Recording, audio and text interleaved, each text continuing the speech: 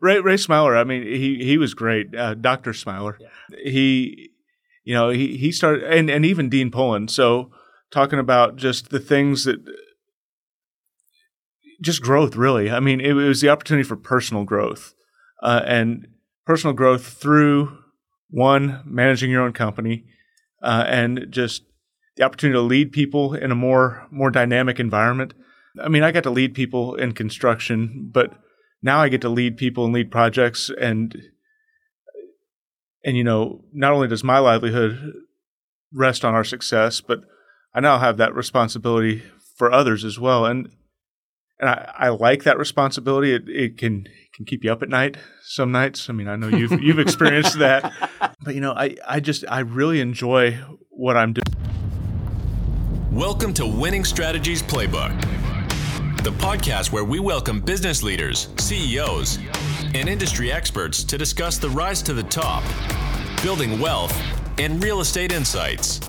Here's your host, Jeremy Spann. Welcome to Winning Strategies Playbook. For more information on this show and all of our other fabulous shows, you can go to myexperiencedrealtor.com. That's experience with an ED. Click that podcast button, scroll down to this episode and other episodes where you can download all these, find out more information on our guests. And today, the great Clark Sykes. How you doing, my friend? Doing well, Jeremy. Appreciate the opportunity very much. Oh, yeah. So I start every one of these off with a very poor joke. Okay. All right. You ready for this? We'll see. What do you call a fish wearing a bow tie? I do not know. A sophisticated. I need to know your source for those. No, you don't. No, you don't, because these are the world's worst jokes. And you showed up today with a gift.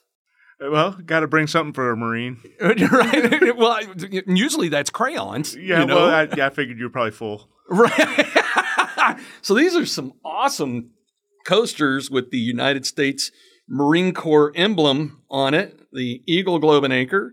I appreciate that. And actually, I'm heading back to Colorado tomorrow, so I'll take these up there. Excellent. I was hoping those would make a trip with you. Oh, yeah. Well, one of these days, you'll make a trip up there and come see me up there. Maybe we'll even allow Peterson to shag along, right? Yeah. Well, we got to have a punching dummy, right? We got to have somebody to make fun of. There we go. And, as you and I were just sitting here talking, you got to give Peterson a hard time. And for the audience, James has been on this show twice, once because he's current president of Cowtown Warriors, and the other one, just bringing him on as I hired him into the company.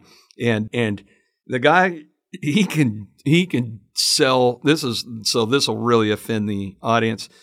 If a terrorist is in Guantanamo Bay getting waterboarded every day, James could sell them water. It is amazing. It is just amazing with that. And that's how you and I got connected. It is, yeah. No, James did a great job. And if he doesn't work out with you, let me know, because I'll hire him to sell floors. We're just going to stop the show now. Don't you even pose that threat.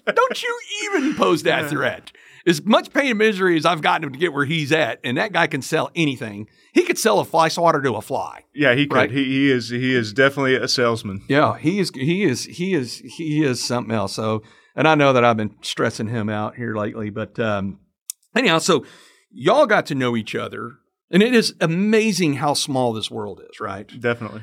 Y'all got to know each other in the executive MBA program at TCU. And y'all were cohorts, right? Yeah. So first group we started out with, it was James Peterson, Eric Martinez, another Marine, and William Adams, and me. So we really felt sorry for William. Yeah. Right off the bat, 2 Marines and a Naval Academy guy, talking trash back and forth constantly, and he just sort of looking at us like, do these guys like each other? Oh, yeah. And the thing is look, Marines, we love the Navy. You give us a ride to go fight. I mean, Navy's warfighting program is identify threat, send Marines, drink coffee. Maybe not in that order. Or just send the Marines. They'll go start something, right? Yeah. Or a limo port. And as it turns out, this is how small the world is one of my previous guests that I had on here, the very handsome Jamie Pease. You both were at the Naval Academy together, We were. Right? We were classmates. So, yeah, he graduated at the different end of the class than I did. He was up at the higher end. I tell folks I graduated in the I think top 7/8 of the class, somewhere around Top there. 5 7/8. Hey, man. But you know what? Listen, as long as you're not last, you're good, right? Yeah. I don't know. Last made some money. Did they? So Well, and the funny thing is so Jamie, who's also a very, very close personal friend of mine, is he whenever I said, remember we were at the investor meeting, I took a picture and I said, hey, I didn't know you knew this guy. And he was like, I love that guy. And I was like, whoa, Jamie only likes like 5 humans. So you're the 5th, because I know I'm not in the 5, right? And so Naval Academy, TCU, executive MBA. Where are you originally from? I'm from Fort Worth. So my wife and I lived down in Tanglewood. We both grew up in the neighborhood. We lived between my parents and her parents. My sister and her family live about 2 blocks further away from us than my in-laws. So we're pretty close knit. We hang out together. Where'd you go to school? I went to Trinity Valley, so Okay, back at the old campus on McCart, K through 12. Oh, yeah. That's now, what is that? South Hills. South Hills. Yep. The Scorpions. Right, the Scorpions. And that's a tough school now, man. Oh. Yeah, well, and it looks like, I mean, they're getting a whole lot of renovations right now, so we'll see see how that goes. So you go to Trinity Valley, right? And then, so what possesses you to think about going to a service academy? I had always wanted to serve. You know, I knew both my granddads did during World War II. My dad didn't. He had been drafted in Vietnam and then blew out his knee before he left. But both my granddads served.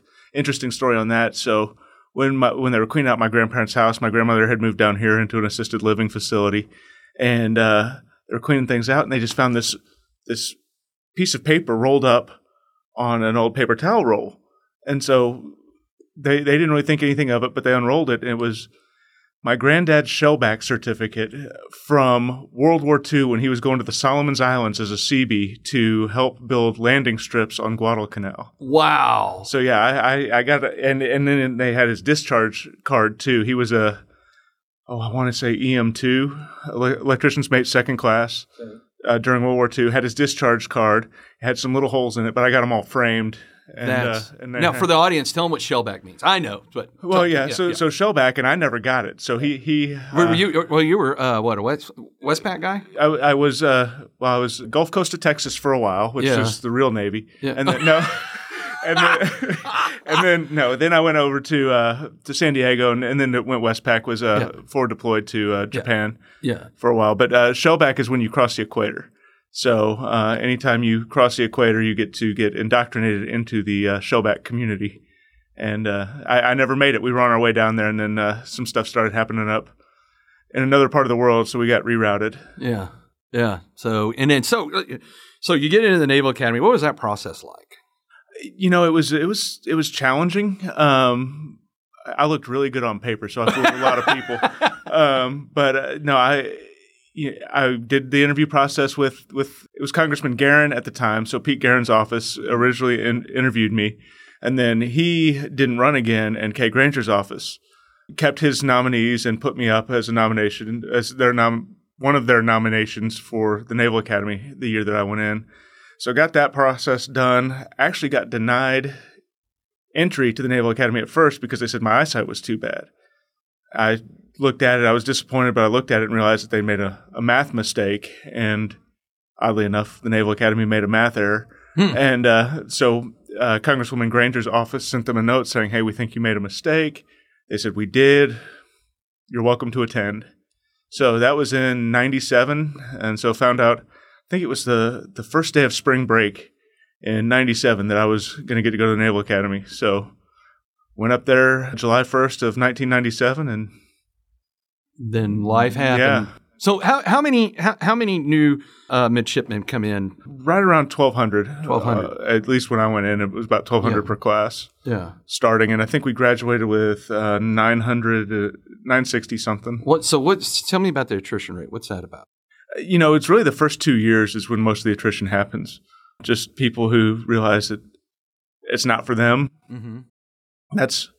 You have to go for the right reason. You can't go for somebody else. You have to go for yourself. If you're going for anybody else or because you want to make somebody else happy, you're not going to be happy and you're not going to enjoy it. But the friends I made are lifelong friends. I mean, we don't see each other often, but when we do, it's like we were never apart. Wow. And quick aside, and not to be too somber, but classmate of mine unfortunately lost his life 2 days ago on December 7th. He was a commanding officer of SEAL Team 8. And they were doing a fast roping exercise. Brian Bourgeois, great guy. He and I served together down in Ingleside. He went surface warfare before he went to Spec War. And then he went Spec War, was commanding officer of SEAL Team 8, and leaves behind a wife and five children. So sad day for us. He's going to be honored at the Army-Navy game this Saturday. As he should be. And so. Man, so he wanted to take being retarded to the next level and being like, that's what I always tell people, like, when people go, man, my kid's thinking about going into the Spec Ops community, and I'm like, why? Because it always sucks. So he did the surface warfare thing down in Ingleside, which is McHale's Navy, or it's closed now. I mean, it was so bass-ackwards that they had to close the base. But yeah, we were down there together, and then he moved on and did bigger and better things. So, in the Naval Academy, like Jamie took the Marine Corps route, right? So when does that happen in the academy? If I remember, I always pretty much knew I was going to go surface warfare, so I never really did a whole lot of soul searching on that. Yeah. Really, you do things over the summers to sort of figure out what you like. I knew I couldn't fly because of the eyesight thing, and then didn't really want to go the Marine Corps route. We'll just leave it at that. You have more sense. And submarines, I wasn't going to get on a submarine, and like I said, I didn't graduate high enough in the class to qualify for nuclear power school anyway. Yeah. But I really think junior year you really start to lock it in, and you figure out what you're going to do, and then in your senior year you start to figure out where you're going to go. Okay. So, like senior year, I got to pick ship I wanted to go on, where I wanted to be stationed. Okay, what ship did you choose? USS Robin, MHC 54, the mine hunter. So I did that. One, it was in Texas, so I thought, oh, that's close to home. Well, Ingleside's not close to home, but, and I wasn't ever there. But then I was the junior ensign on board, and so I graduated May 25th, 2001. September 11th happened shortly after that. So things changed in what our goals were going to be and what our op tempo was going to be. Even for SWOs like me, I mean, the Marines clearly ramped up. Yeah. But for surface warfare guys, we were up in Rhode Island, or I was up in Rhode Island at the time, going to surface warfare officer school. Then went down to Ingleside, got on my ship there. We quote unquote deployed up and down the East Coast to clear mine routes in and out of major ports because everybody was concerned that was next. Yeah. That mines could be a problem. But so, deployed up and down. We really just went up the East Coast at that point. So how do you sweep? I mean, I know there's certain things you can't talk about naturally because of the confidential nature of the military, but kind of for the audience, I mean, how do you sweep for mines? So Minesweeper is passive. So that's where you're dragging some things behind you to try and set them off. I was on a mine hunter, so that's an active pursuit. So you have a sonar that would drop through the hull. And again, they're no longer in the Navy. They were an interesting class of ship. They were made out of glass reinforced plastic. So, a lot of people you hear when a ship is decommissioned, they get melted down into razor blades. I like to say I always got melted down into Rubik's Cubes because we couldn't make razor blades out of the plastic. Yeah. But, we would drop the sonar down through the center of the hull. We'd drive these routes where we thought there potentially could be mines. And it was interesting to see what you would find on the seabed out to sea. I mean, we found toilets, we found cars, just in the middle of the sea, just in the middle of the ocean. Yeah, off the coast of Texas and the Gulf of Mexico, down off the East Coast, off various ports. I mean, it was an interesting time. It was a small ship, small crew, so a lot of responsibility. So, were y'all part of carrier groups? No, we maxed out at maybe 10 knots. Oh, wow. So, yeah, no, we were slow and low, huh? Yeah, we were not. Well, explain that to the audience. So, like, I know what a knot is, but so a nautical mile per hour. So there are 2,000 yards in a nautical mile. So knots are like miles per hour, but a little bit different. So 10 knots, maybe about 12 to 15 miles an hour, somewhere in there. Okay. Wow. So not fast. Not fast, right. No. So, and then did you ever get a chance to find We found a lot of dummy ones. A lot of dummy ones. We never. There are ranges out there, so we never found anything that was actually threatening. I know some guys who went over to the Middle East and at least found the stuff that they thought was threatening. Yeah, I mean, every ship can be a minesweeper once. Right. Right. Until you find it, and then boom. Samuel B. Roberts and USS Princeton both hit mines at some point. Oh, wow. Yeah. Wow. I can't remember the years on those. But wow. That's crazy. That's crazy. So how many years do you do in the Navy? So 6 years. I graduated May of 2001, and I got out. So just under 6 years, actually. I got out.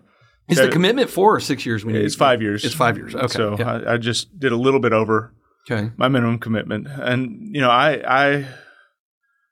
I initially was commissioned thinking it was going to be a career, and I would have hit 20 years in May, this past May, had I stayed in. But I moved 8 times in 6 years, didn't really like, and I mean, full household goods moves. So I bounced all over the country, and it was time for me to settle down. This is going to totally date me.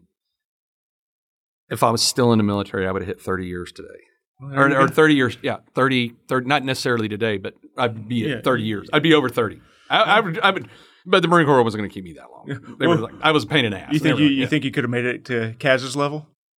Oh, yeah. He and I talk about that all the time, right? Is because, I was like, man, because MARSOC wasn't around, during my time, right? And that didn't happen. So for the audience, MARSOC is, so you've got recon in the Marine Corps, right? And prior to the events that happened on 9/11, Marine generals always fought to keep us out of the SOCOM community because they always wanted us to only be under Marines' control, right? Right. And so then after 9/11, when they came up with MARSOC, right, or the Raider battalions, which at some point you have to because a lot of money over there, and and you get all the cool toys when you're over there. And I tell them, I was like, man, because MARSOC didn't come around till after I had been out about 10 years, I think. So I got out.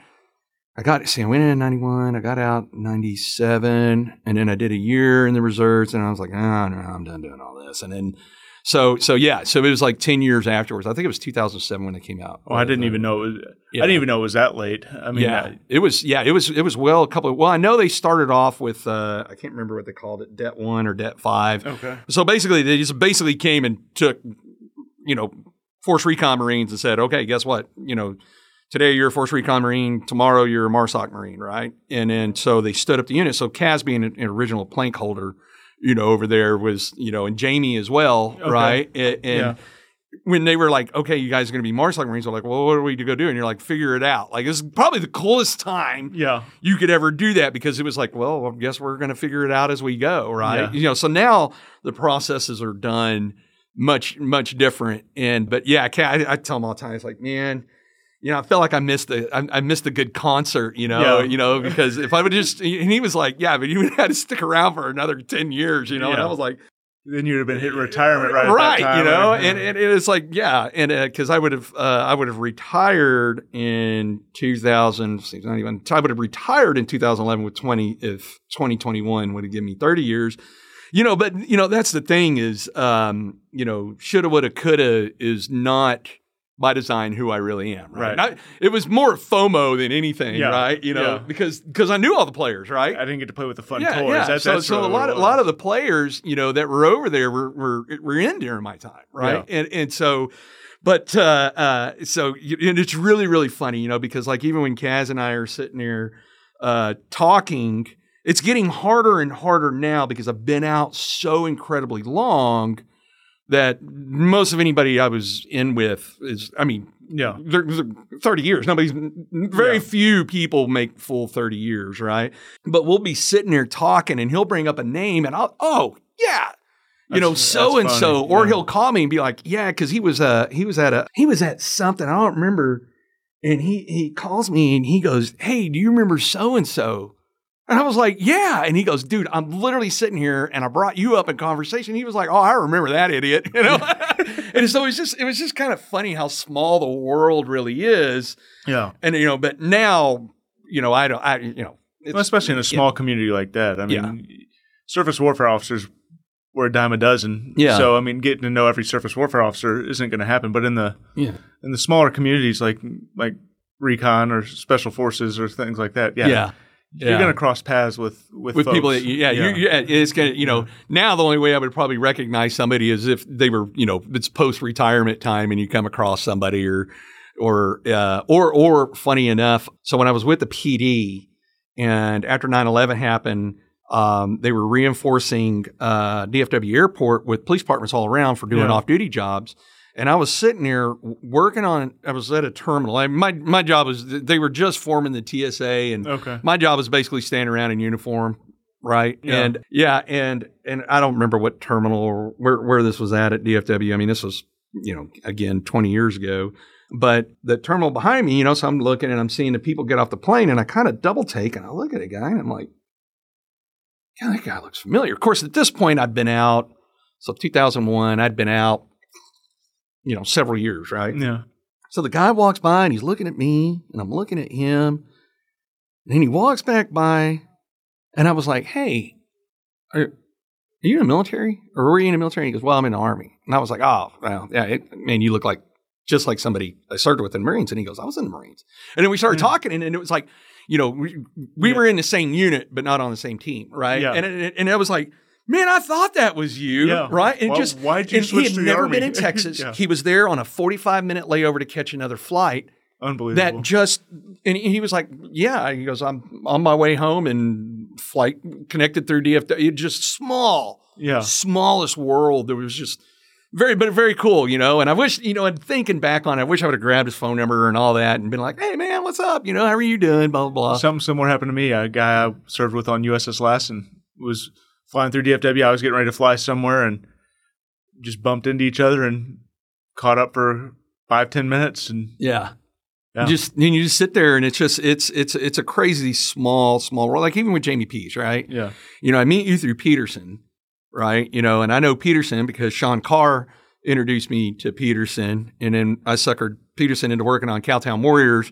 And then after I got Sean to go do the executive MBA program, then I suckered James into going and doing it. Yeah. With the total intention is I was like, if I can get an MBA on this guy, I'm going to hire him. Well, that's perfect. Yeah. Because this guy could just sell anything to anybody. Right. And he is a real card. Right. He is just a real card. Right. And then literally, like, when he was graduating y'all graduated February, right? Or y'all finished February, but graduation's not till December, right? Well, May. No, we graduated in May. May, but y'all finished in February, right? Yeah. Yeah. So anyhow, he and another Marine Corps buddy of mine had come up to Colorado and, and he had told me, because he was in, commercial insurance. And he just knew that he was just not happy. He hadn't been happy for a long time. He was with his third insurance company. And sooner or later, you're just like, man, it doesn't matter how many dresses you try on. If the dress doesn't fit, the dress doesn't fit, right? Well, it's such a long sales cycle and all that other stuff. Yeah. And I was like, God, this guy is just so talented. So then, I'd flown back to here in Fort Worth from Colorado. I was in a bunch of meetings. And it's really funny and I had this happen to me this week, is all these guys, because I always bum rides off of them, because most of the time I don't have a vehicle here. Yeah. They were like, you have more money and you know what to do with. Why don't you just buy another vehicle for here? And I was like, why can I do that when it's bum a ride off you? And I was like, because I keep all my vehicles up in Colorado. Yeah, right? my Uber payment is less than a truck payment. I was like, I just Uber everywhere. And if not, I'll just get you to give me. So I'd call James and I said, hey, come by the house. I want to show you something. And he comes over and he shows me something. And I was like, hey, so are you going back downtown? And he goes, yeah. And I said, cool. I said, give me a ride. He goes, really? You came have me come over because you wanted a ride? He goes, you're such a pain in the ass. And I was like, oh, yeah. And then, so anyhow, he was sitting there. And I mean, at this point, he is just as miserable can be. And he was giving me a ride at Fort Worth Club. And he goes, yeah. He goes, I think I'm going to punch out of insurance, but I don't know what I want to go do. Because the MBA program, right, and we're going to get into this, is when you go through TCU's executive MBA program, one of a couple of things is going to happen. Either you're there to check the box, you can say I got an MBA, and you're going to keep going on with your company, or you're like, yep, my path is to keep ascending up, whether with this company or a similar company. Yeah. Or you just realize, like James did, I did, and you did. It's just like, I'm just not in the industry that I'm supposed to be in, and it unlocks that. So I knew that was with James's.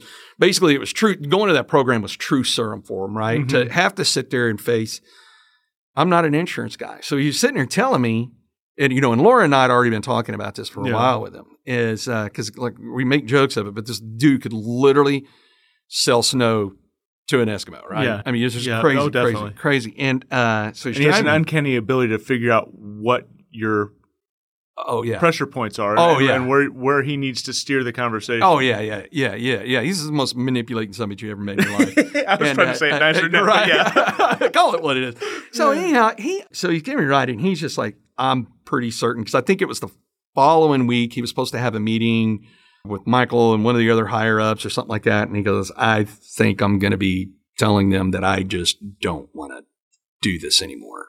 And I said, I was like, well, you want a job? And he was like, yeah, well, I'm going to need one. Where do you want? And I was like, come work with me, man. And he was like, are you serious? And I was like, yeah, that's why I kind of talked to you into going to the program, is eventually I knew I wanted to steal you. Yeah. Well, so I'm sure if Michael Moore's listening to this, he's like, you son of a bitch, you had it pre-planned the whole time. Yeah. And I was like, yeah, but in James's defense, he didn't even know, right? Yeah.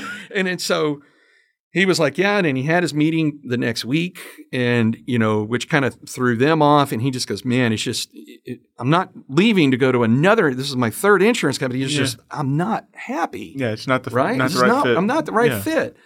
And then so it was kind of funny is after he had that meeting, I called James and I said, hey, I'm going to buy you a plane ticket. Come up here and see me in Colorado. And Michael Moore had even told him, he goes, he ain't flying you up to go skiing. Yeah.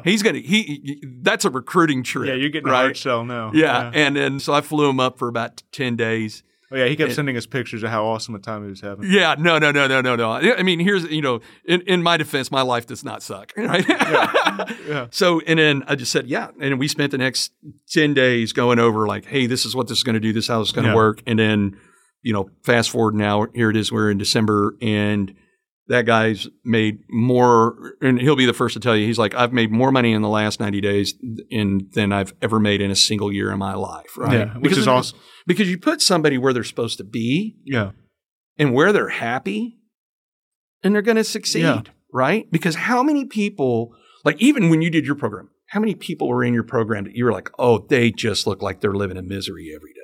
Oh yeah, there were a number of them, and I mean, some of them even realized that halfway through the program and made the switch halfway through the program. I mean, mentioned Eric Martinez, he realized it halfway through the program, and he made a move during the program. So yeah, we had that happening. We either had people that changed companies. So over half of our class, what was it? It was like half of our class within 12 months after graduation, either during or after, were either not at the same company, and I think it was like 20% of us completely made different industry changes, right? Yeah. So this happens to you. So you get out of the Navy. What do you do after the Navy? So after the Navy, I didn't really know what I wanted to do, and interviewed with Lindbeck Construction. And do you know Grant Jordan over there?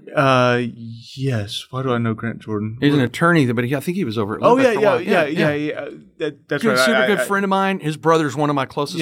His brother's the CFO of Grapevine. So yeah, Grant and I didn't really cross paths while we were there. He was there for a while. He left, and then I'm trying to remember who he came back, but then went somewhere else. Has he gone somewhere else since then? Maybe I have. He came back and he went to the city of Fort Worth for a while. That's right. Oh, that's right. And then he went back to Lindbeck and was a client executive there. And I don't know if he's still there or not, but yeah, he and I we were not at Lindbeck together. Yeah, but paths have crossed, right? But paths have crossed. Yeah. So yeah. So you go to Lindbeck. Yep. Did that for I want to say 8 or 9 years. What were you doing there? I did a little bit of everything. So I had to learn the industry.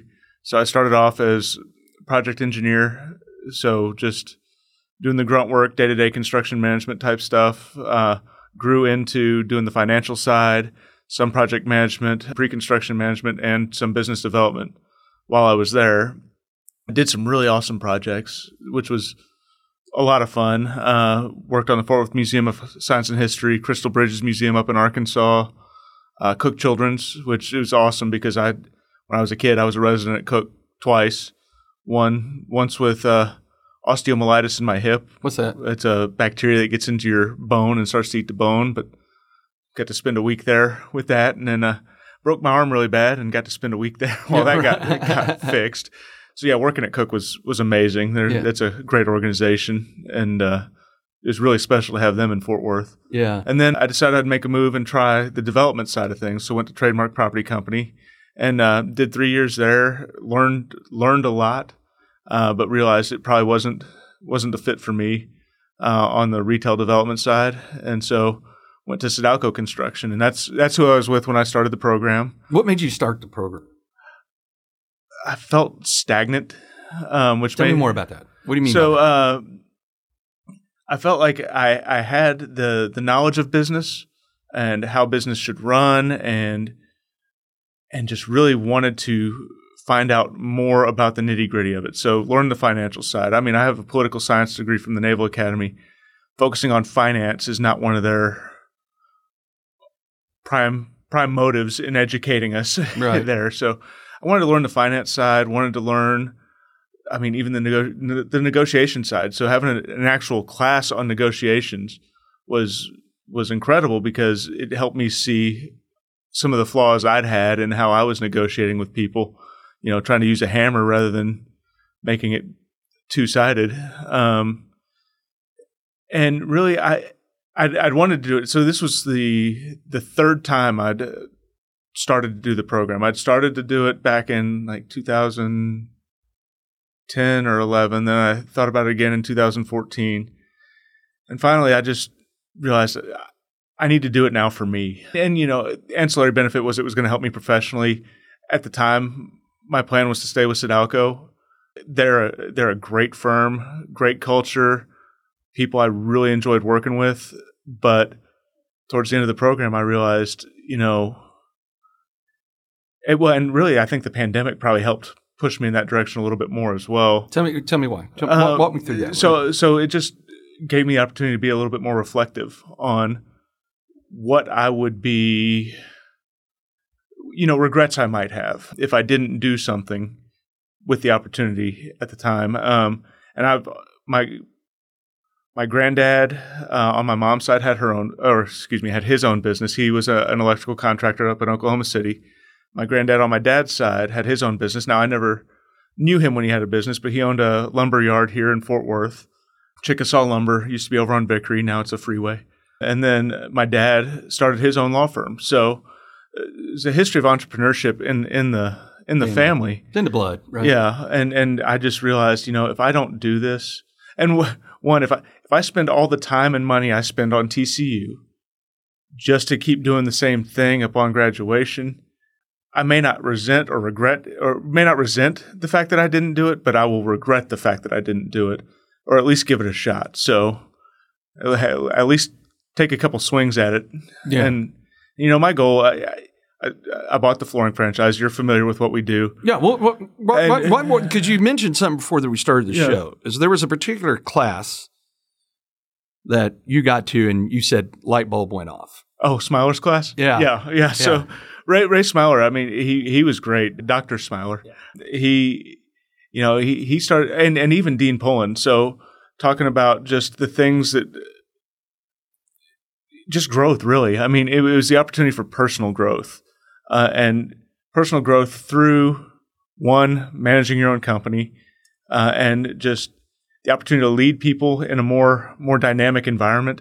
I mean, I got to lead people in construction, but now I get to lead people and lead projects. And not only does my livelihood rest on our success, but I now have that responsibility for others as well. And I like that responsibility. It can keep you up at night some nights. I mean, I know you've experienced that. But I really enjoy what I'm doing now. There are days. I mean, there's a curve that they give us in our franchisor gives us, and it shows this curve like this, and it's unfettered optimism on the way up, and then you're at the peak there, and then it shows the downward curve. I don't remember what it has at the bottom, but and they say you will experience this throughout your growth as a business owner. Should I be experiencing it multiple times daily? Because I'll go into a house, I'll make a sale, I'm excited, I'll go back to the office, say, "You made a sale, we've already spent that money. Yeah. Crap, I got to go do another one." So, right. So that curve is during the startup process probably a little bit faster than it would be otherwise. But so how far were you in the program when you decided to buy this franchise? It was August. The August before graduation was when I really made the decision. I didn't really pull the trigger until October, but yeah, August was. So just basically a little over a year ago. Yeah. It's been a fast moving year, but it seemed a lot longer, right? It does, yeah. And I promised my wife I would not open the business until I was done with classes, and the franchisor agreed to let me go ahead and pay the franchise fee. They were like, "Yeah, we'll take your money. We'll take your money." But they agreed to wait on me, which was nice because there were other people looking at the territory that I ended up buying, but they wanted to wait for me to be in the territory, which was nice of them to do.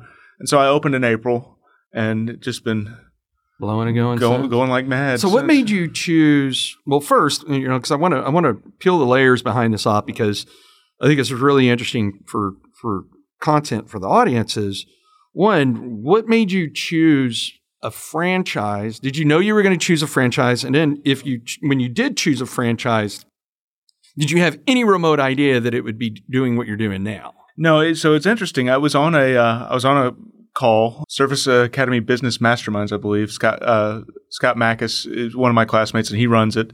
And they had a franchise broker on there, and he was talking about franchise brokerage. And then I ended up meeting another franchise broker, and I ended up going through her.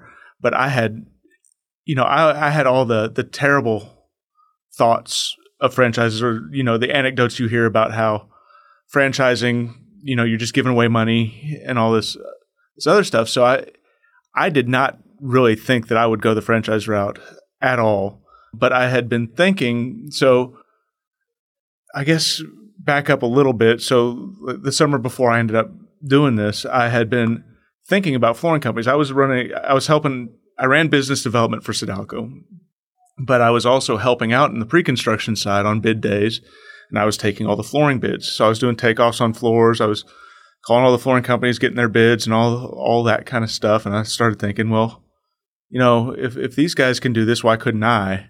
So I'd actually been thinking about a flooring business, trying to find one to buy or starting one from scratch.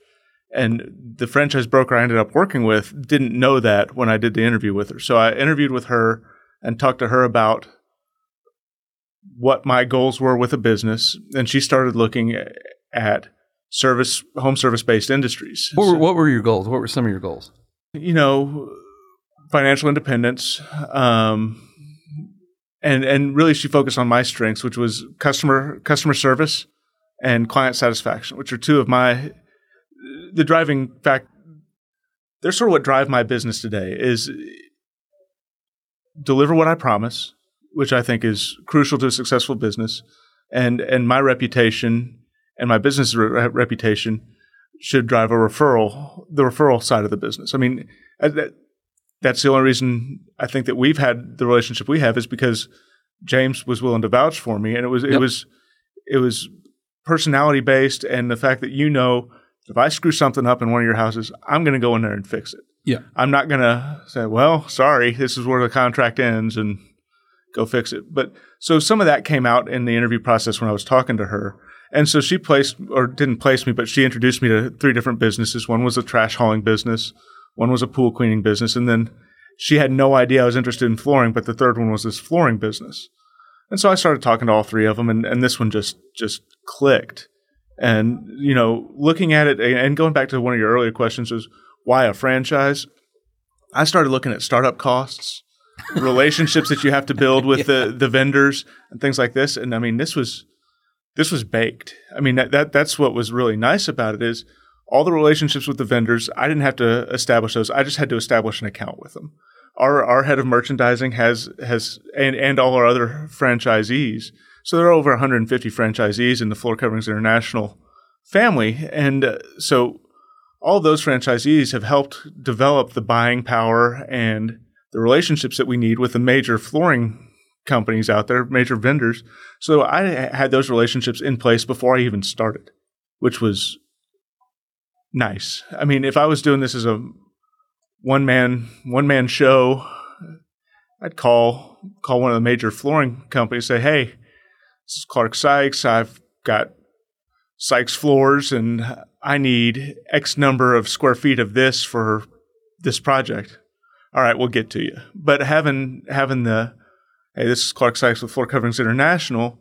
Now I have a national account rep, a local account rep, and it helps smooth the process. So it's been important for me from a startup perspective to have that network, really. Again, everything in my opinion with business goes back to network, whether it's the TCU network that I now have. Your network is your net worth. Yeah, and it's unbelievable how my Naval Academy network, Service Academy in general network, meet with guys all the time. I know Alberto Reyes is with Briggs Freeman as well. And I talk to Alberto all the time.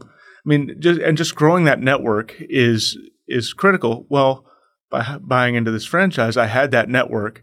We now have 13 or 14 franchisees in the DFW marketplace. We've formed a co-op. Now we have our own ability to increase our merchandising negotiation platform. We can go out and say, hey, there are 13 of us in this area. We're not 13 $1 to $2 million businesses. We're a $13 million business now buying together. So that carries significantly more clout than if I was Sykes Floors saying, hey, can I swing by? Yeah, whatever. Yeah. But it's been fun. Now, when I started this business, I started with the intent of this is a stepping stone. This is a starting point. So start with this and then grow into other, whether it's home services, construction services. Haven't really ironed that out yet, but the plan is for this to be one of many going forward. So what? Now this is a good question. Is so you started a year after the pandemic. Yes. Right. Worst forecast of anything in the history of Ever and Ever, and you're like, screw it, I'm going to go do a startup. well, so I got lucky and I could predict the future, and Snowmageddon came right about the time I was getting ready to start. Right. Yeah, so actually, flooring demand had been on the uptick, and really looking at the housing market in the DFW area, and you know this as well as anybody, the growth and the people moving into this area. It showed no signs of slowing down. Right. So with the number of people moving in, and right now I'm doing mostly remodels, but my goal, and you've introduced me to Dustin. Yep. So because you're going to do the floors on our other house that we're building right now. That's the plan. Yeah. So so you've introduced me to Dustin. My goal is to get in with contractors, both on the commercial and the residential side, and start to grow my ability to serve them. Now, some of that's where the franchise model could hurt a little bit because I do have to pay the franchisor. Right. So, there are pros and cons, obviously, but and is that a lifetime payment? It is throughout our relationship. So if you scaled your business and decided to sell it, does the person that buys it also have to buy the franchise? Yeah, they sign the franchise agreement. Okay, gotcha. So, gotcha. Which, again, hey, if it's kicking off enough money, who cares, right? Yeah. So you decided to do this. Have because of the pandemic, we've seen just ridiculous supply chain disruptions. Yes, we have. Yeah. How's that affected you? The one house it affected me the most on, I was really lucky because I knew that this customer wasn't going to fire me. It was my parents. Or if you get fired by your parents, man, you've taken it to that next level. I might as well call the franchisor and say, "Hey, this isn't going to work." So no, that was the longest lead item I've had was my parents' house, and I want to say we closed the deal. I closed the deal with my parents. No, I ordered the material. Probably March or April, and didn't get it until late June, early July. Yeah.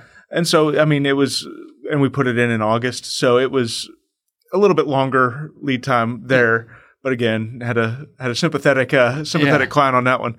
And, what I just have to tell my customers, and now with another sales associate coming on, we just communicate. Really, we had one customer who's extremely happy. We installed her floors this week, but we had originally anticipated installing them probably early to mid-November.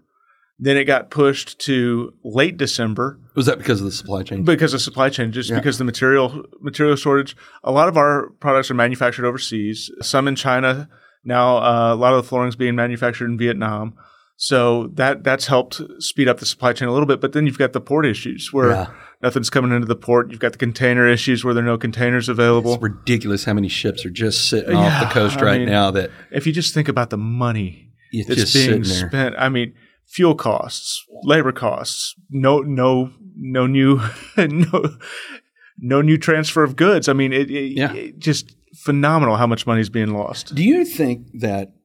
Now, I know guys like you and I get this, and probably most of our audience probably gets this because our show targets high performers. But do you think Peterson. And Peterson. Sorry, James. Do you think that a large majority of people in this country don't really have a clue how bad supply chains are right now?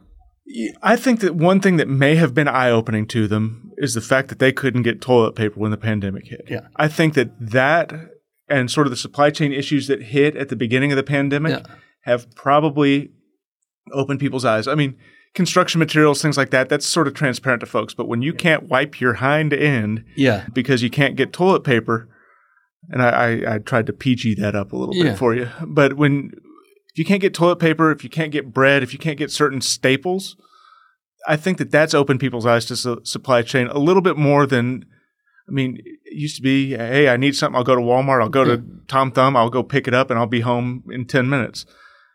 When the things weren't available on the shelves, I think that has helped me, probably helped you in the real estate market communicate the supply chain is screwed up. The supply chain is and I don't care who's president.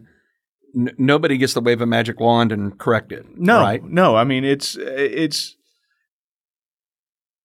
an over-reliance on things coming in from out of the country, partially.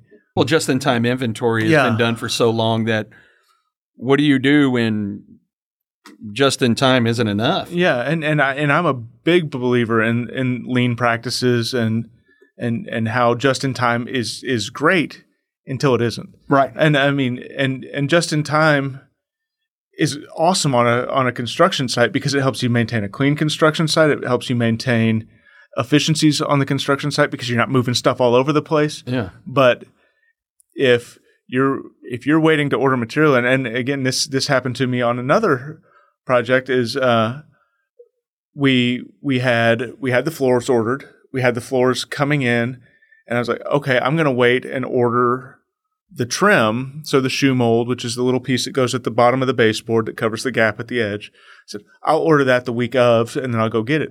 Well, between the time that I landed the job and then went to go get the trim, my cost increased by 120%. So fortunately, it's a cheaper item, but looking at it, if I'd done that with the floors, which are the most expensive part of a flooring project other than the labor, but if I'd waited to order the floors and had it go up 120%, you'd have been upside down on the deal. Oh yeah. Well, and so this gives me a good segue.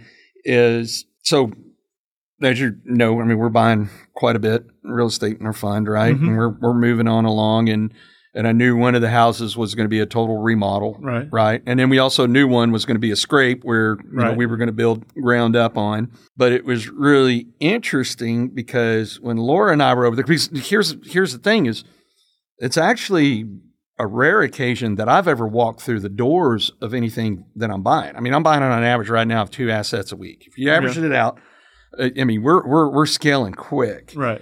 And I can't be in all these places, right? I mean, my job is to scale the business. Mm-hmm. Kaz's job is to do all the maintenance and coordination of that, and Peterson's job is to put some people in them, right?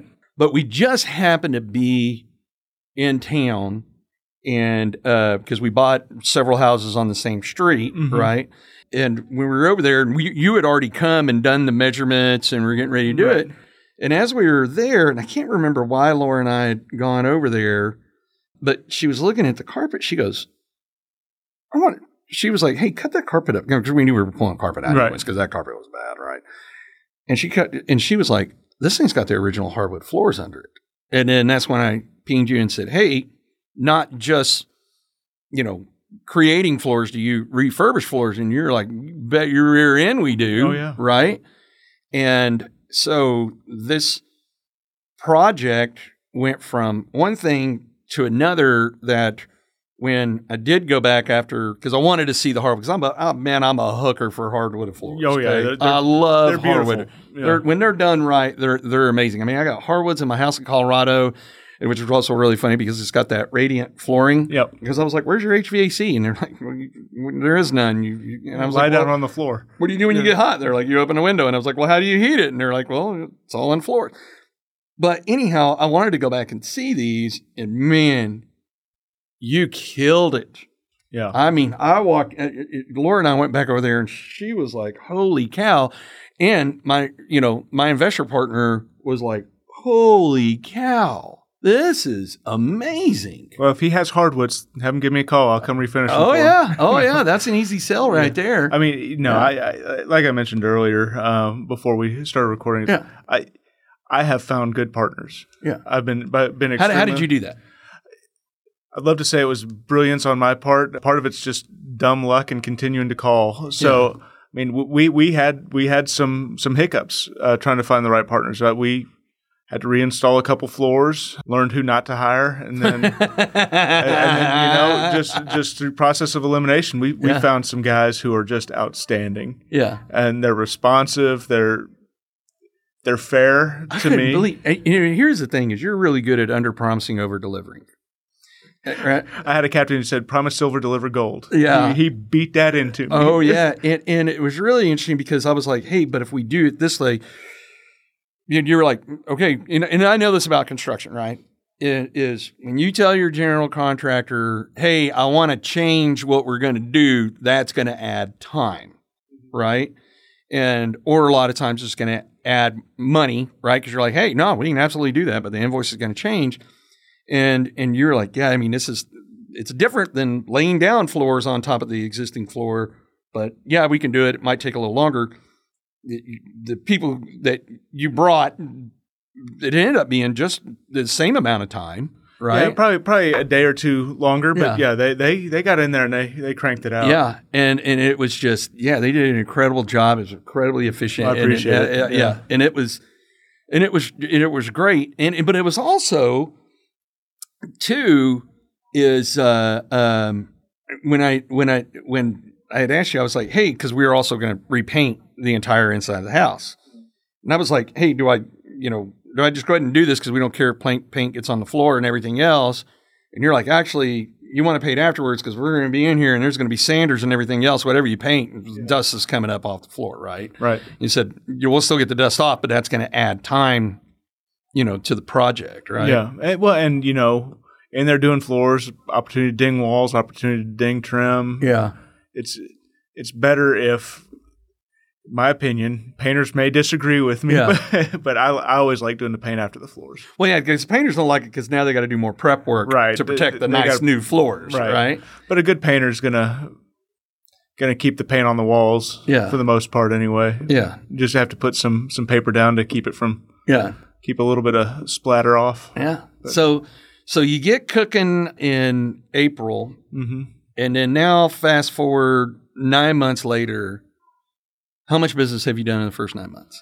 So we are going to be over $500,000. I almost said $500 million. That's not close to right. We're going to be right over $500,000 for year one in sold revenue, and actually installed work will probably be right around $450,000. Wow, that's pretty aggressive. It is. Wait till you see my next year's plan.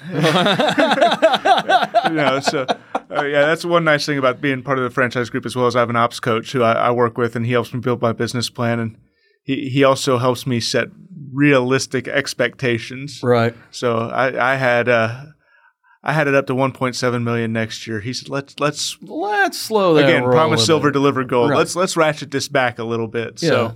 Yeah, we've dialed it back a little bit. I was planning on trying to hire another. So Drew Pemberton is my sales associate. He and he's finishing up his sales training this week, and take the training wheels off and just say go go go starting next week. And he's excited. He's gonna knock it out of the park. But he's an Air Force vet, and then my goal was to hire my next sales associate January, February, and we've tempered those expectations a little bit. Probably going to be closer to March, April. Do you think it's a little bit of the maybe slowing is because of the supply chain disruptions of like, man, I don't know that we can get enough materials to do enough houses? I think it's that, and I think part of it is sort of taking a look at lead generation and seeing what's out there. I mean, November and December are typically pretty slow for what we do. I've actually had a pretty fast start to December.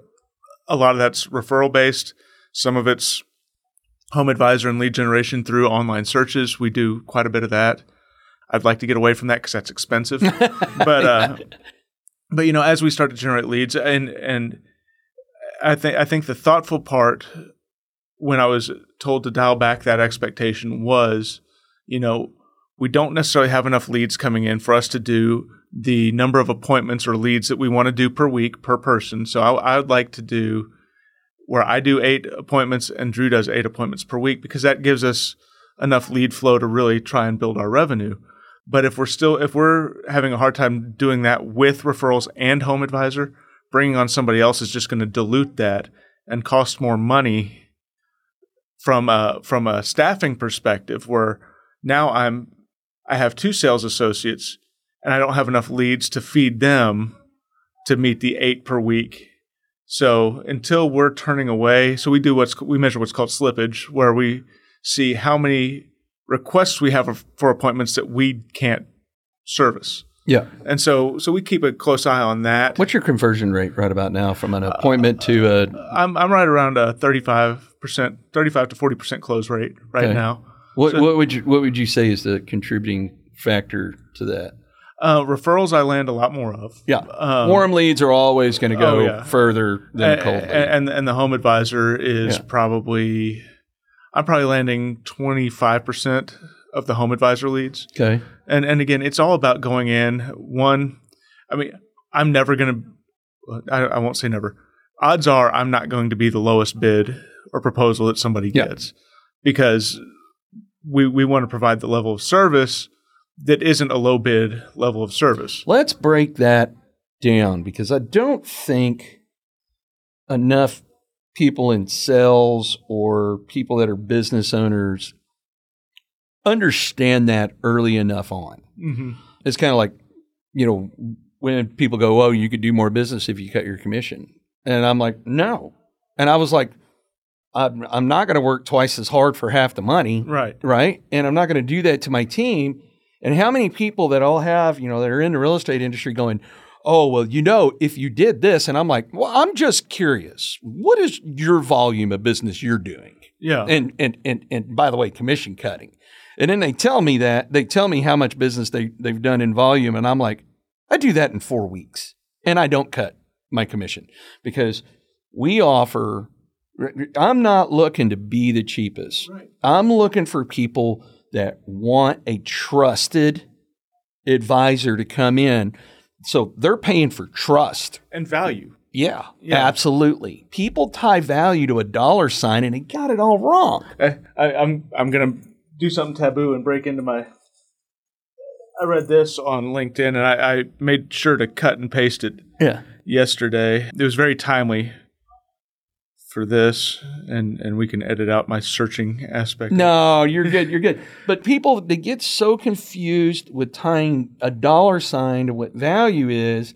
And I know this because I was down in Mexico, and I got sideswiped down there and stuck with someone trying to pitch something to me, and I said, look, man, I don't care how good the deal is. I said, I don't see the value in this. Yeah. And he goes, yeah, but it's cheaper and the discount. I was like, hey, man, I don't care about cheap and discounts. I said, my value perspective of things is I'll be willing to overpay for something if I feel like the value being offered is there. But people equate value with a discount, and it's not.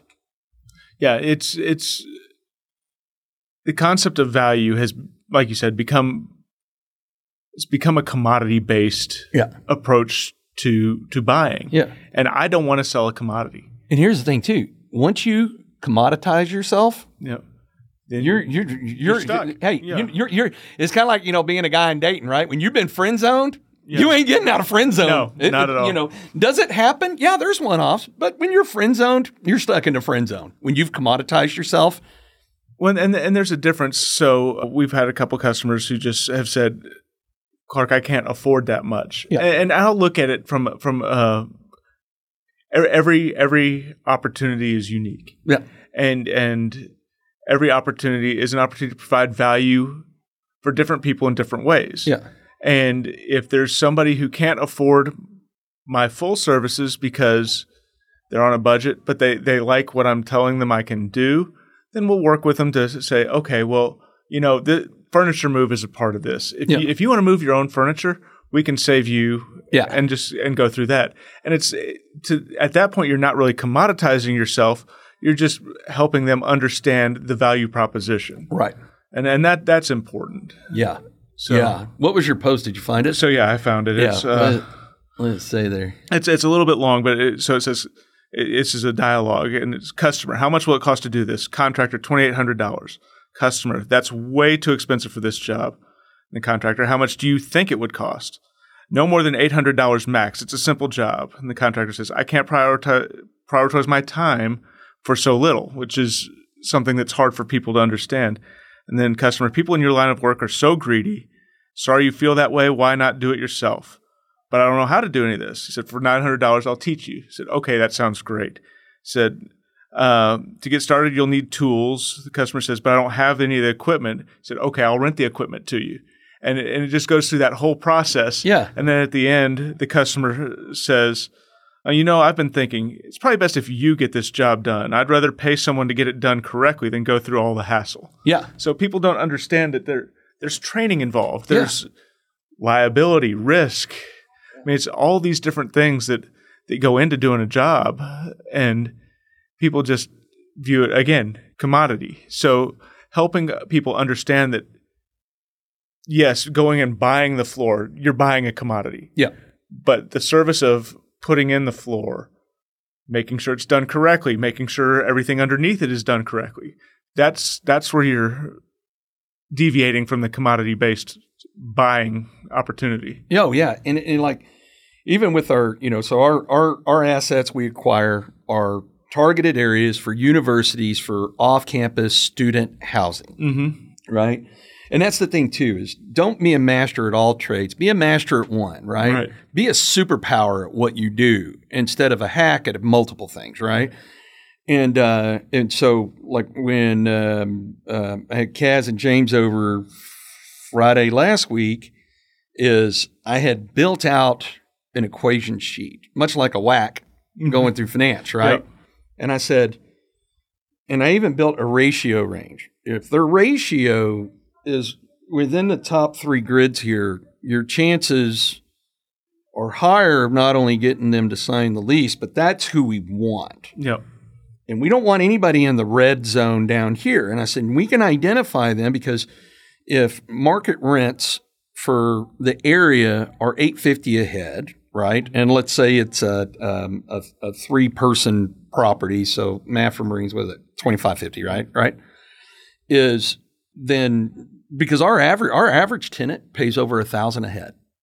Yeah, and then people just like even other, because I buy a lot of properties off of other landlords and owners and stuff like that. They're like, how do you do that? And I said, because people are they're not. Well, it also helps because the parents write the check, not the yeah. But I will have parents that will call me and go, well, why is it so much more? And I said, because of what your kid's getting, right? And I said, so because I'm not only an owner landlord, I'm a parent of a sophomore in college. I go through this same thing. Here's the thing: is one, are you aware of what the other leases look like? Right. And chances are they hadn't seen any other leases. Right. And I said, I'll send you a copy.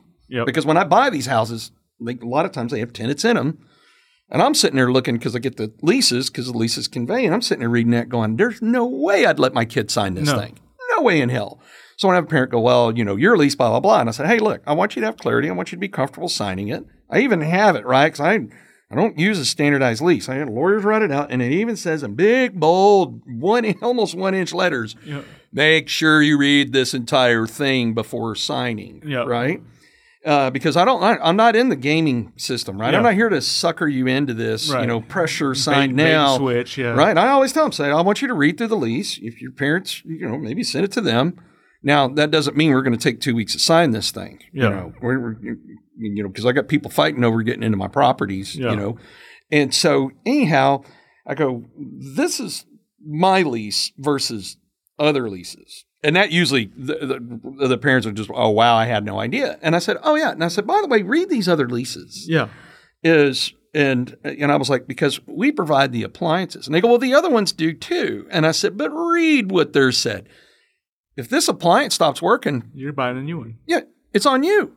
And if it's not tenant caused, it's on you. I said, if it's tenant caused, we're going to charge you, right? Like, hey, turns out bottle caps don't go down to garbage disposal, froze up got a new garbage disposal, right? And so if it's tenant caused, naturally we're going to charge them back. But if it's not because it's wear and tear, I'm not going to charge the tenants that. And they're like, okay. And I said, we also come in each month and check and or change air filters. And they're like, oh, well, my kid could do that on their own. I said, let me show you. Kids or I said, these tenants are focused on going to class and partying, right? Or partying. Yeah, partying. And I said, let me just show you photos of houses that, because in the beginning when I first bought it, I was like, yeah, that's what the standard is of what the air filter looks like a year after they move out. I don't know. It is disintegrated. I can bring up photos. Like, it's disintegrated. They've never changed the air filter. And I said, and what that means. And their lease says, if this goes down, right, you're replacing the HVAC You're replacing system. it. So if I'm in there checking out the air, looking at the system, and as a matter of fact, I mean, like everything, I'm not saying somebody has to be a vet to work with us, but it's no surprise that it's a lot of vets, and a lot of guys from the community, right? So, I was going to say, let's narrow that down. A lot of Marines. A lot of Marines, and not only that, but a lot of recon Marines, right? Like our HVAC guy was, he was in First Force Recon with Cass. And so we get in there and we check the air filters, we change it. And I said, because I can tell you, when I'm sitting there talking to the parent, if this system goes down, it's not going to go down when it's 80 degrees outside and the windows are open, nice little breeze with slight overcast. It's going to go down in the middle of, we're a mile from the sun and 110% of swamp-ass humidity. Oh, yeah. And by the way, because not only do we have supply chain disruptions, we have labor disruptions where it may take you a week or two to get that HVAC fixed. Right? Yeah. And then even if they can get there, they might not have the parts to it. So you got 1 week because of labor. You got 2 weeks because of a part. Yeah. And I said, so it may be a month, right? And by the way, those other leases said, and I said, but I've got the guy. And the chances are pretty, look, there are things going to happen that we don't know and we can't predict. Absolutely.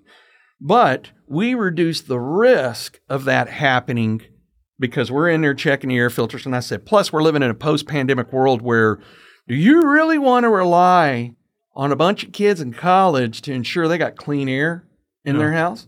No. And I said, so that's something we do. And then they're like, okay. And I said, and other landlords, like now we sign it into our leases, all new leases. So we have a few houses left that they still are supposed to take care of their pest control. It's like, hey, by the way, were you aware of all these other leases say you're supposed to do pest control. Yeah. Kids ain't going to do the pest control. And if you haven't, and we find termites, guess what? Guess what? Now that is your problem, right?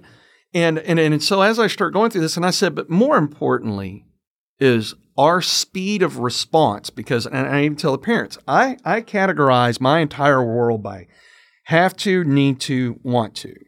Have to is we stop what we're doing to go address that, because there are certain things that require that. Need to is I don't stop what I'm doing to go do that, but as soon as I'm finished, I'm going to go do this. And then want to is, well, we're going to get to it because it's not a high urgency item that needs to be done. Go life safety on down. Right. And so I said, so what that allows us to do is that allows us to go and get all this. If your student gets in there and says, this is the issue, they get a response of when we're going to go take care of that. Yeah. Right?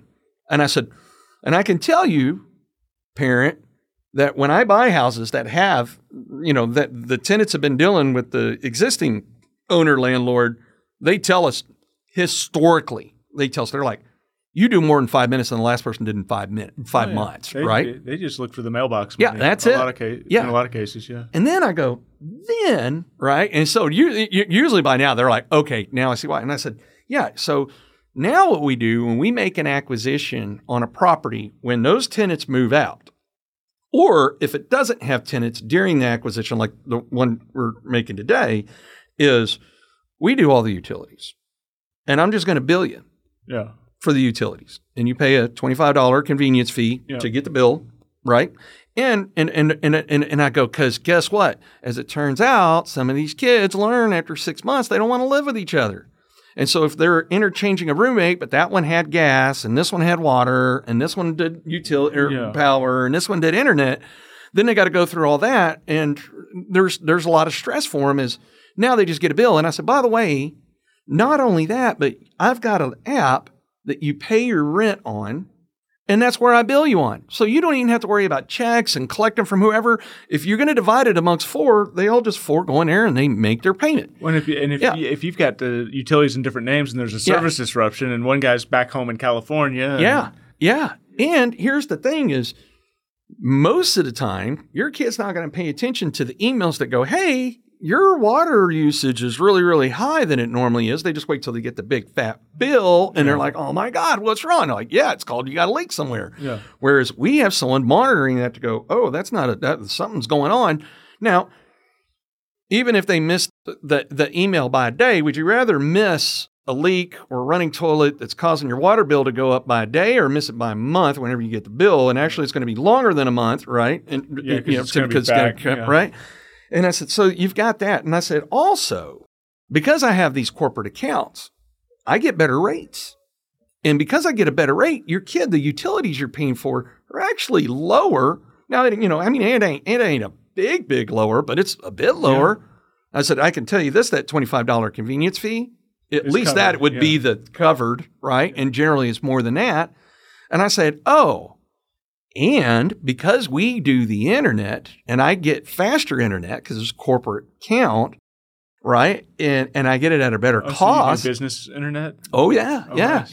And because I do that, it also helps because one of the things we do with assets is we add Ring floodlight security perimeter cameras, which need an internet connection, right? So if somebody forgets to pay the bill, and you're like, oh, and that's also when somebody broke into the house, you don't have that problem because we're making sure it's on auto payment comes out. So by the time I go through all of this, right, the parents and even the kids are like, I had no idea. And I said, so really, after you get done adding all that, are they really paying more to be in our property? No, they're probably paying the same amount they will for everybody else's, except they're getting better.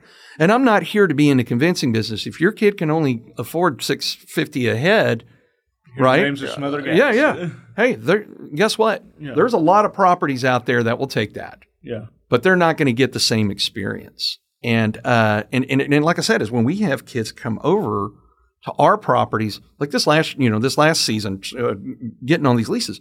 Kids were fighting over to get in our properties. That kid that you had, and I don't know, is he still interning with you? Yeah. I mean, just having him talk about. Yeah, he's like, man, I'm not only their intern, I'm one of the tenants. And he's got the biggest party house. Yeah, it's right there. So there's that Shell station right here, and he's right halfway down the. Yeah, and they got the party backyard. And you can walk over and get beer at the beer store. Man, and he tells me all the time. He goes, yeah, when I'm sitting there talking to my friends that live in other houses, they hate it.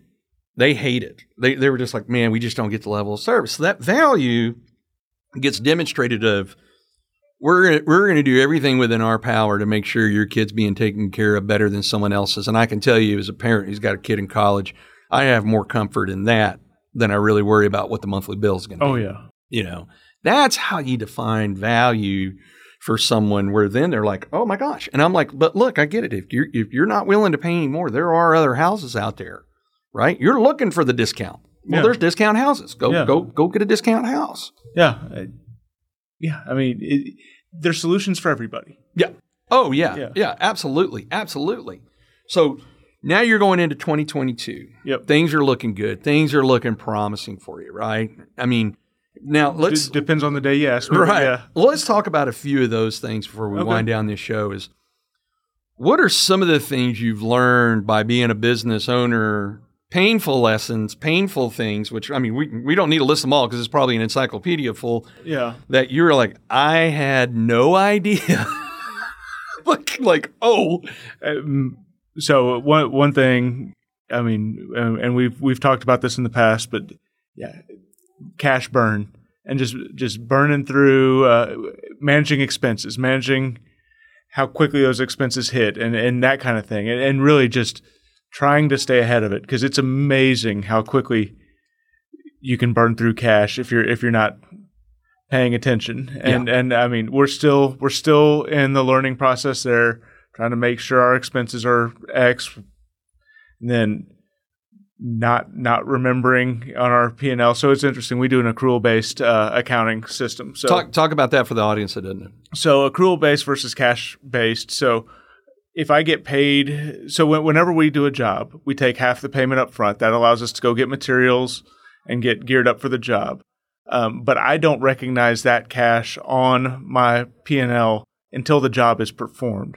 So when I land a job, so say, let's take my parents' house, for example.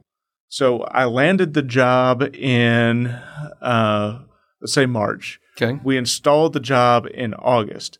Well, I got cash in March, but that cash doesn't hit my P&L until August. Mm-hmm. So, well, I've spent that cash by then. Right. Yeah. Yeah. Probably several times over. Yeah. So really just managing that. Yeah. And making sure that we are, I mean, it almost makes me want to keep two sets of books, a cash-based set of books, because I don't want to do bank account cash management because that's scary. Oh, yeah.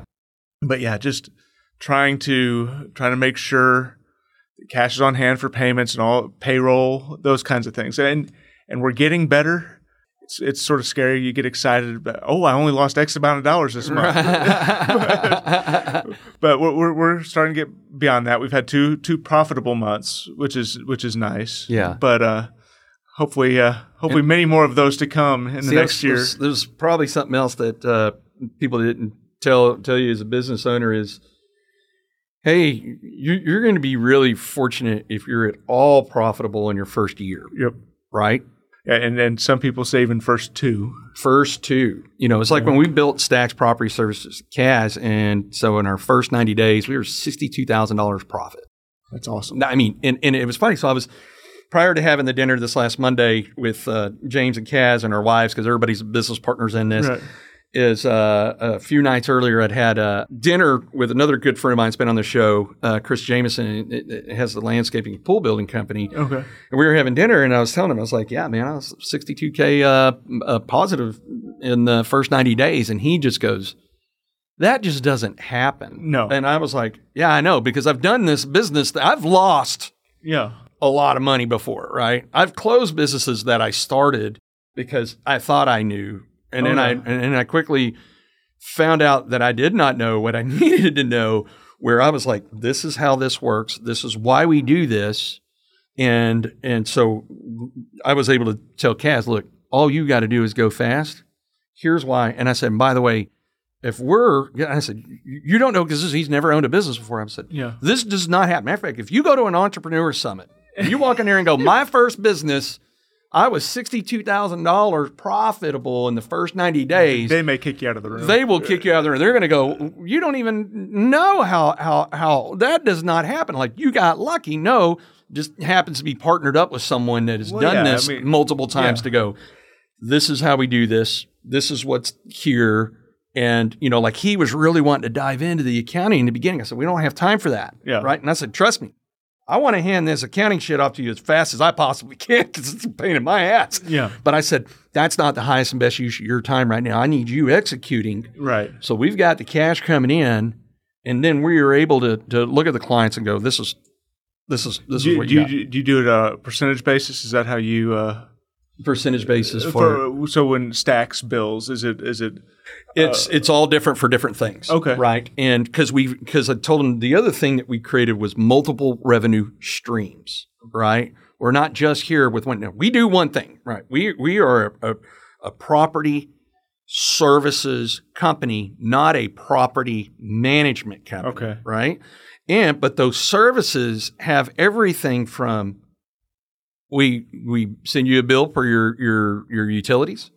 If you want this thing furnished, Jess, Kaz's wife, will come in, meet with you, and then we'll come up with an arranged price where you can rent the furnishings during your time there. And we'll even have it ready turnkey whenever you walk through the door.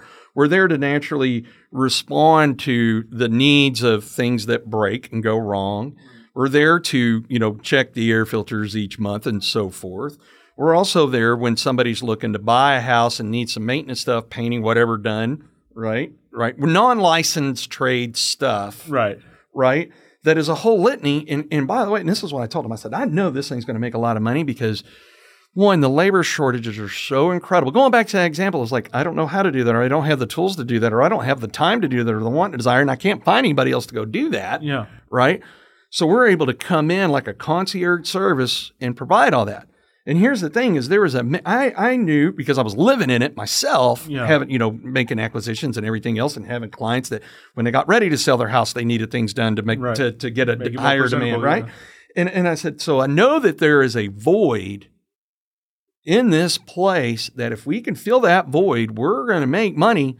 Now it's not going to be sexy, right? But then again, look at the porta potties, right?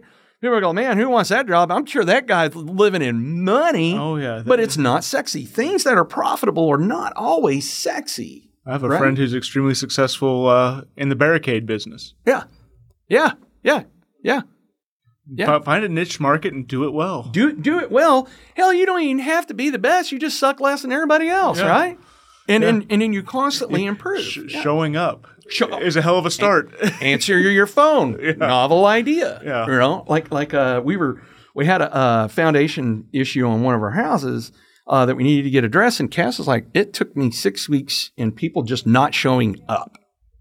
Right? Like they're going to get paid to show up and do the work. And it took them 6 weeks to find somebody to get in there to do the job.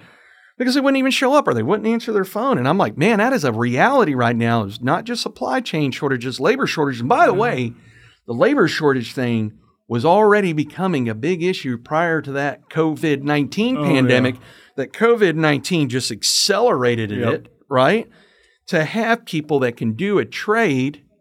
And now, I said, we're able to do that. And I said, and that's filling that void. I said, I just didn't throw shit against the wall and hope it was going to stick with this thing. There was a lot of thought, a lot of, and even Kaz had told me, when I called him in August and I said, hey, I was like, I need a recon ring because I know the kind of trust level that comes with it. If I give you something to do it, you operate with autonomy, you're going to make that happen. And I don't have time to sit there and wonder if somebody can or can't make this happen. And I said, and you're going to go so fast and you're going to operate in a lot of ambiguity. Funny because guess what spec ops guys do? Yep. They operate in austere ambiguity and everything else. They comfortable living without you. There's a reason he was picked, right? Yeah, right. And it was kind of funny. Actually, I had him and another recon marine, and the other one changed his mind and said, man, I've got too many things going on. Yeah. And I know that right about now, if Chris is listening to this, he's sitting there going, y'all had how much money in the first 90 days? He was like, that's more than I even need to make in a year, Yeah. And so I said, look, we've got this, man. It's right there. We're going to fill the void and we're going to get better. Because I told him, I said, I need you swinging a hammer for the first 6 months because I need you to understand the business. Yep. And then from 6 months to 12 months, I need you acquiring talent that will be swinging the hammers, and you're only swinging one if you're bored. At year one, at the year mark, you should at that point be scaling the business. And by year 2, you should be working yourself out of the business that by year 3, you own the company, from your island, Yeah. right? You don't do it because all too many. And so you learned in your MBA and especially in business is you have storming, forming, norming, performing. Most people that build a business, well, they don't even make it past the storming. You're in survival, right? And then the forming, which is putting in your processes, how we're going to do this better. The ones that do make it, right? So let's say you had the 80-20 rule, right? Right. So you got 80 that didn't make it to the forming stage. And then out of that, 20% make it to the norming stage. So now 4 out of 20 make it to the norming, right? And that's when people that own a business live comfortable. They live comfortable because it's norming, but they're in the business, right? Yeah. But they're making good living and they don't have to work for anybody else and all of that. But out of that 4 that make it to norming, only 20% will make it to performing, which means your business can operate without you in it. As a matter of fact, you're probably the problem. Stay away from it. Let the talent that you hired do it, right? And by the way, what your multiple is to sell a business, which the majority of them are, Goes in way up norming, when you're not in it. because anybody can buy it. Yeah. Because when you're in norming, right, and you haven't gone to performing, they have to buy you because you are the business. Right. And it means there's a lot of risk. People don't want, like, what do I do if you decide not to do this? Or a lot of times you'll see negotiate, hey, we're going to buy the business, but we need you to stay in it, XYZ, to train the next person that when you're performing, you can sell it to anybody. You go from 2 to 3x EBITDA to 5 to 7. Yeah. And so I told Kaz, I said, we're performing by year 3, which means we can sell the business at any point. Yep. Because somebody can take it, they can franchise it, they can grow it. Maybe we franchise it. Who knows? I mean, sky's the limit. But I said, but you need to have an exit strategy because you don't build a business that you can't put the skins on the wall, right? You take the win and you sell it. And then if you're bored, just go do another one because now you've done what only 1 out of 100 did, which is get it to that performing stage, right? And I was like, and look, we're not young chickens. You get enough big, payday out of that. It's you sell on down the river. You can be your neighbor in Colorado, right? Hell yeah. No, because then I would drink way too much. I already drink enough as it is. I don't need Kaz being there, or else it would be a total shit show all the time. Yeah. So. All right, so I like to end all these of going back to 20-year-old self. And I know that we tell ourselves a million things, but if you knew 20-year-old self would listen to just one thing, what you would do or not do, what would you tell 20-year-old Clark Sykes? Variety of different things. But so military side, maybe stick it out a little bit longer, get to retirement. That could have been fun. But really, probably don't hesitate. Yeah. So I hesitated. I thought about starting a business for years, and I hesitated because I didn't think I had the knowledge. What I realized going through the MBA program is I still don't have the knowledge. You have to do it to have the knowledge. Yeah. So just do it. Yeah. Don't wait. There's never an ideal time. It's like when you have kids. Yeah. There's never a perfect time to have kids. There's never a perfect time to start a business. Just not a perfect time to start an MBA. Just do it. Yeah. And you know what? You may fail. Yeah. Don't be afraid to fail. I mean, you learn a lot by failing.